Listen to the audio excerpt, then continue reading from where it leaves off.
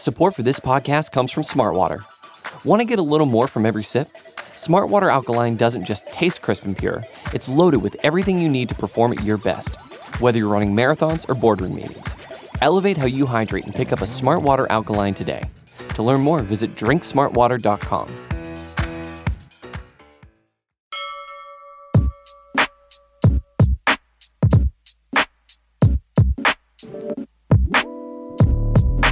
All right, and welcome back for part two. The Sixers getting set to take on the Raptors in game one of their series. That's coming up on Saturday. Lots to discuss from the betting side of it. Joining me, the prop queen herself, Miss Ariel Epstein. She works for the MLB network, the NBA network, NBA TV, pardon me, as well as Yahoo Sports Betting as well. Ariel, first off, how excited are you to get the playoffs rolling this season? Because I finally feel like we don't know who's actually going to win the championship in the NBA, and that's been a long time coming. Yeah, it's fun this year because although it's sad when there's injuries to some all-stars, that plays a big impact on why you're saying that. Yes, I agree that it's going to be a really fun NBA playoffs because although there are a few teams that I really like this year, it feels as if anybody could get hot at the right time because there's so many all-stars spread out throughout the league. Yeah, you're looking at this now for the Sixers perspective, taking on a very tough Raptors team that won 25 of its last 36 games, pardon me. A lot of people, I'll be honest with you, once we saw that it was going to be Philly and Toronto, we were like, uh-oh, you know what I mean? Because we're more confident against Chicago or Cleveland. Looking at this series right now, the Sixers a little bit of a favorite at minus 180 to take this. Raptors are at plus 150. How do you see this series shaking out from your perspective? Yeah, I see this series being won by Philly because they are the better team. They play better defense. Toronto's defense has been atrocious. Toronto also doesn't have all the shooters that Philly should have. I mean, they have James Harden, Joel Embiid, in addition to anyone like a Tyrese Maxey can go off on any given night. Toronto just doesn't do it for me because the only player that I could really rely on has been Pascal Siakam. Otherwise, Fred VanVleet's been very iffy. They don't really play defense that well, and they don't have anybody big underneath to protect against someone like Embiid. The Philadelphia 76ers should win this series against Toronto. The question is in how many games? I would say maybe about 5. I really don't think Toronto's as good as their record indicates. Okay. Well, you know what, Ariel, I know a lot of Sixers fans are going to be happy to hear that because a lot of people are thinking 6 or 7. So in your opinion, you're looking at this one being a quick series. Looking at James Harden for the prop bets, he's been struggling a little bit, obviously just getting up in terms of his athleticism, not showing the same type of burst, type of lift, especially when he's getting into the lane. Looking at a prop bet for him, the over-under set for 21.1 points. Where do you lean on that? Oh, that's a toughie. I have to look back deep into the Toronto Raptors last few games. And honestly, I haven't done that yet to dive deep into the numbers. But anytime that you get James Harden out on the floor, I look to his assists more than I look to his points. I'm going to look to someone like Embiid or Maxey to put up more of the points and Harden to be more of the assist player. That's why they brought him in. Who's going to dish the ball out to Embiid? It better be James Harden. And he's been rocking that role for the last few years. Yeah, he's been great at being an assist man, second overall in the NBA in dimes per game. Hopefully he can continue that going into this series. Looking around the rest of the NBA, Ariel, lots of intriguing matchups. Utah and Dallas, that's going to take a hit now with Luka Doncic being out with the calf strain. Obviously, I think that tilts things into Utah's favor. But in the Eastern Conference, you got the Bucks, the Bulls. You're also going to have the winner of the Brooklyn-Cleveland game taking on the Celtics. But sticking with that Bucks-Bulls series for a little bit, does Chicago have any shot, in your opinion, to get more than a game in that series? More than a game. My hunch would say no, just because Chicago can't play defense and Milwaukee has dominated the Bulls. Now, granted, the Bucks haven't been playing really well against top teams. Chicago is just a team that Milwaukee's continued to dominate. Somebody on another show just told me a record. It was pretty crazy. But Chicago can't play defense. Alex Caruso, he was hurt a lot of the year, and Lonzo Ball's out for the year. So not having those players was really detrimental to the defense. Chicago could put up points. DeMar DeRozan's been incredible at doing so. Zach LaVine and Nikola Vucevic have been great players for the props market. The problem is Milwaukee is going to be able to eat in the paint. There's nobody on Chicago who can really defend against Giannis Antetokounmpo. I just don't trust Chicago's defense at all. So I'm going to say Milwaukee's going to have a pretty easy time with this one. It's more those top 3 seeds that I am very nervous for Milwaukee to have to face someone like a Miami or even Philly, honestly. Any team that has a good defense, Milwaukee is going to struggle against. Well, when you're looking around at some of the big prop bets, and again, we're mentioning off the top here that, hey, Phoenix, I think, is obviously the favorite and with very good reason. But looking around the rest of the league, there's a lot of great teams that are going to be able to battle it out. When you're looking at this from your perspective, what are some of the historical betting trends that we've seen in terms of lower seeds even having a chance against the higher seeds? And is there any particular prop bet that's sticking out to you that you're going to be all over when it comes time to make a wager on these playoffs? When it comes to highs and low seeds, it's very rare in the NBA that a low seed's going to end up getting to the Eastern or Western Conference Finals. Now, you can get a team like the Los Angeles Clippers who gets Paul George back, an all-star, and maybe they play a little bit better.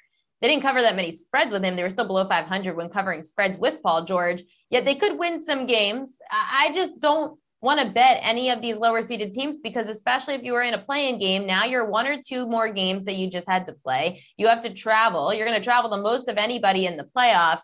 These home court advantages are really important, especially for a team like the Miami Heat. The Miami Heat have been one of the best home court teams in basketball the last few years. When it comes to not having to travel as much and you get your home crowd, it's going to be a huge advantage for these 1 seeds. And that's why we see a lot of the times that these top seeds prevail in the NBA. It's very rare. Usually in March Madness and the Stanley Cup, you see some Cinderella stories. It's very rare that you get a Cinderella story in the NBA. And looking around at, as I mentioned, the prop bets, is there anything that's sticking out to you in particular that, like I said, that you're looking at? Like, what is your best bet in terms of the props going into these playoffs? It's pretty universal. Bet the points props live at halftime. Go look at the box scores. I did this so much last year. The live halftime numbers are going to be computer automated. So you're not fighting an odds maker. You're fighting the computer. Then you look to some players like Utah Jazz center Rudy Gobert, even Atlanta Hawks forward John Collins, who's hurt right now. Just last year, those were 2 players that really caught my eye, that they ended up playing really poorly in the first half.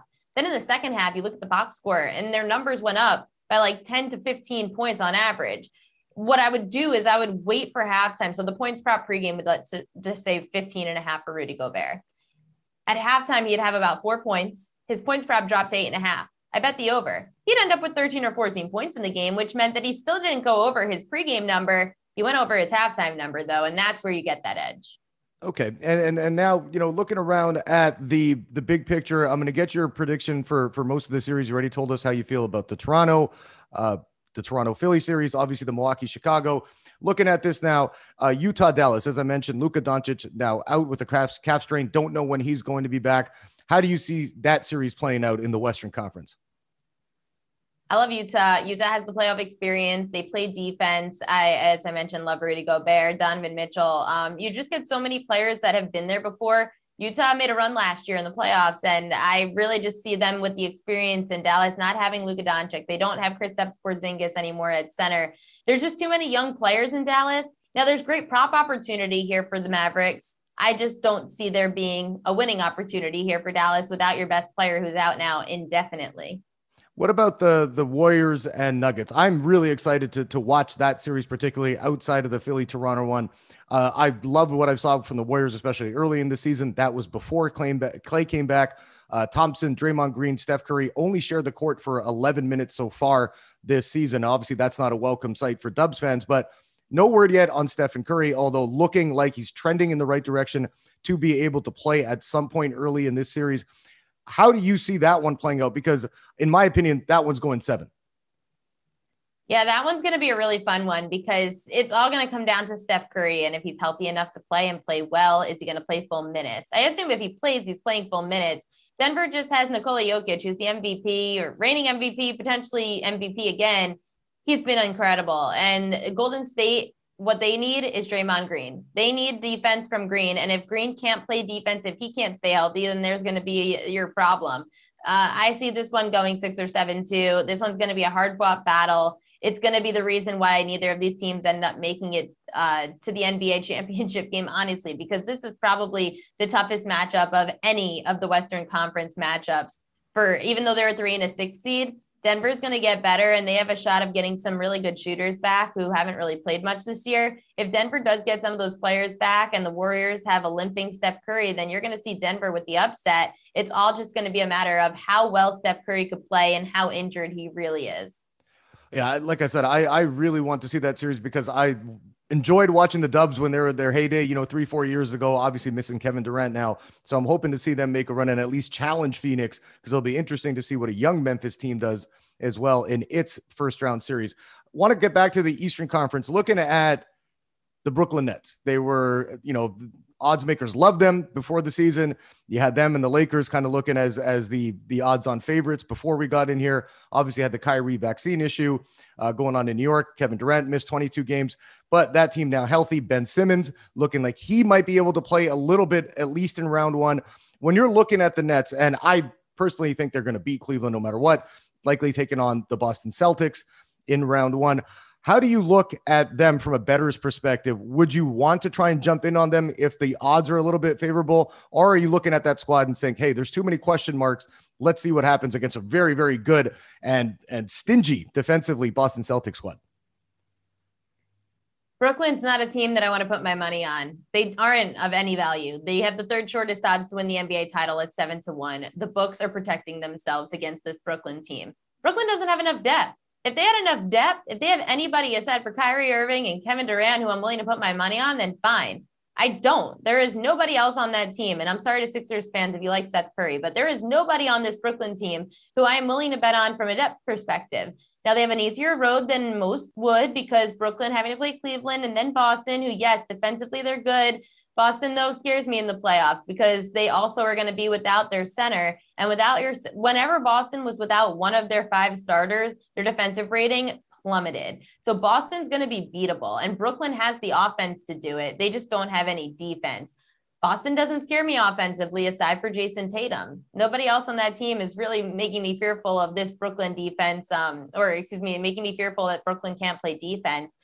So Brooklyn could have an easier path. The thing is that when they fall into a trap against Philly or Miami, teams that really do have good defensive ratings, they're going to get into trouble because they cannot play defense and they're going to be up against a team that can. And the Nets just aren't the team for me. If they were anything longer than 10-1, I'd say, sure, take a flyer on them.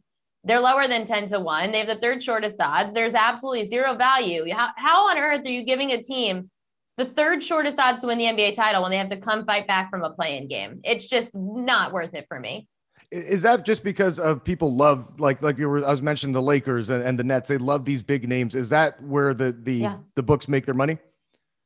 Yeah, they're protecting themselves because if you did book the Nets at 15-1 or 12-1 or 10-1, even like the Miami Heat, you're going to get a ton of money coming in on the Brooklyn Nets because of the star power, because they were supposed to be so great.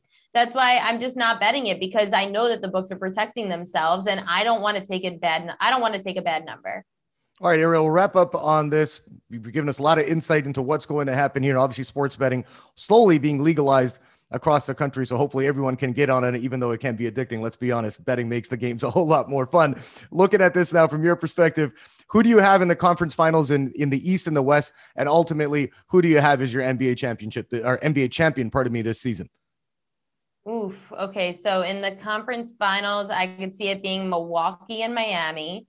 And then in the Western Conference finals, I could see it being Phoenix and Memphis. And then my winner, from a betting perspective, I'd have to bet Miami just because 10-1 is way better value. However, if this isn't the time for the Phoenix Suns, I don't know what is. This is the perfect time for the Suns to win an NBA championship and avenge the loss that they had. All right, there you have it, Miss Ariel Epstein, the prop queen herself. Thank you very much for joining us on this portion of the podcast, and looking forward to taking some of your advice here and hopefully winning myself some money as well. Thanks so much for having me on. Good luck.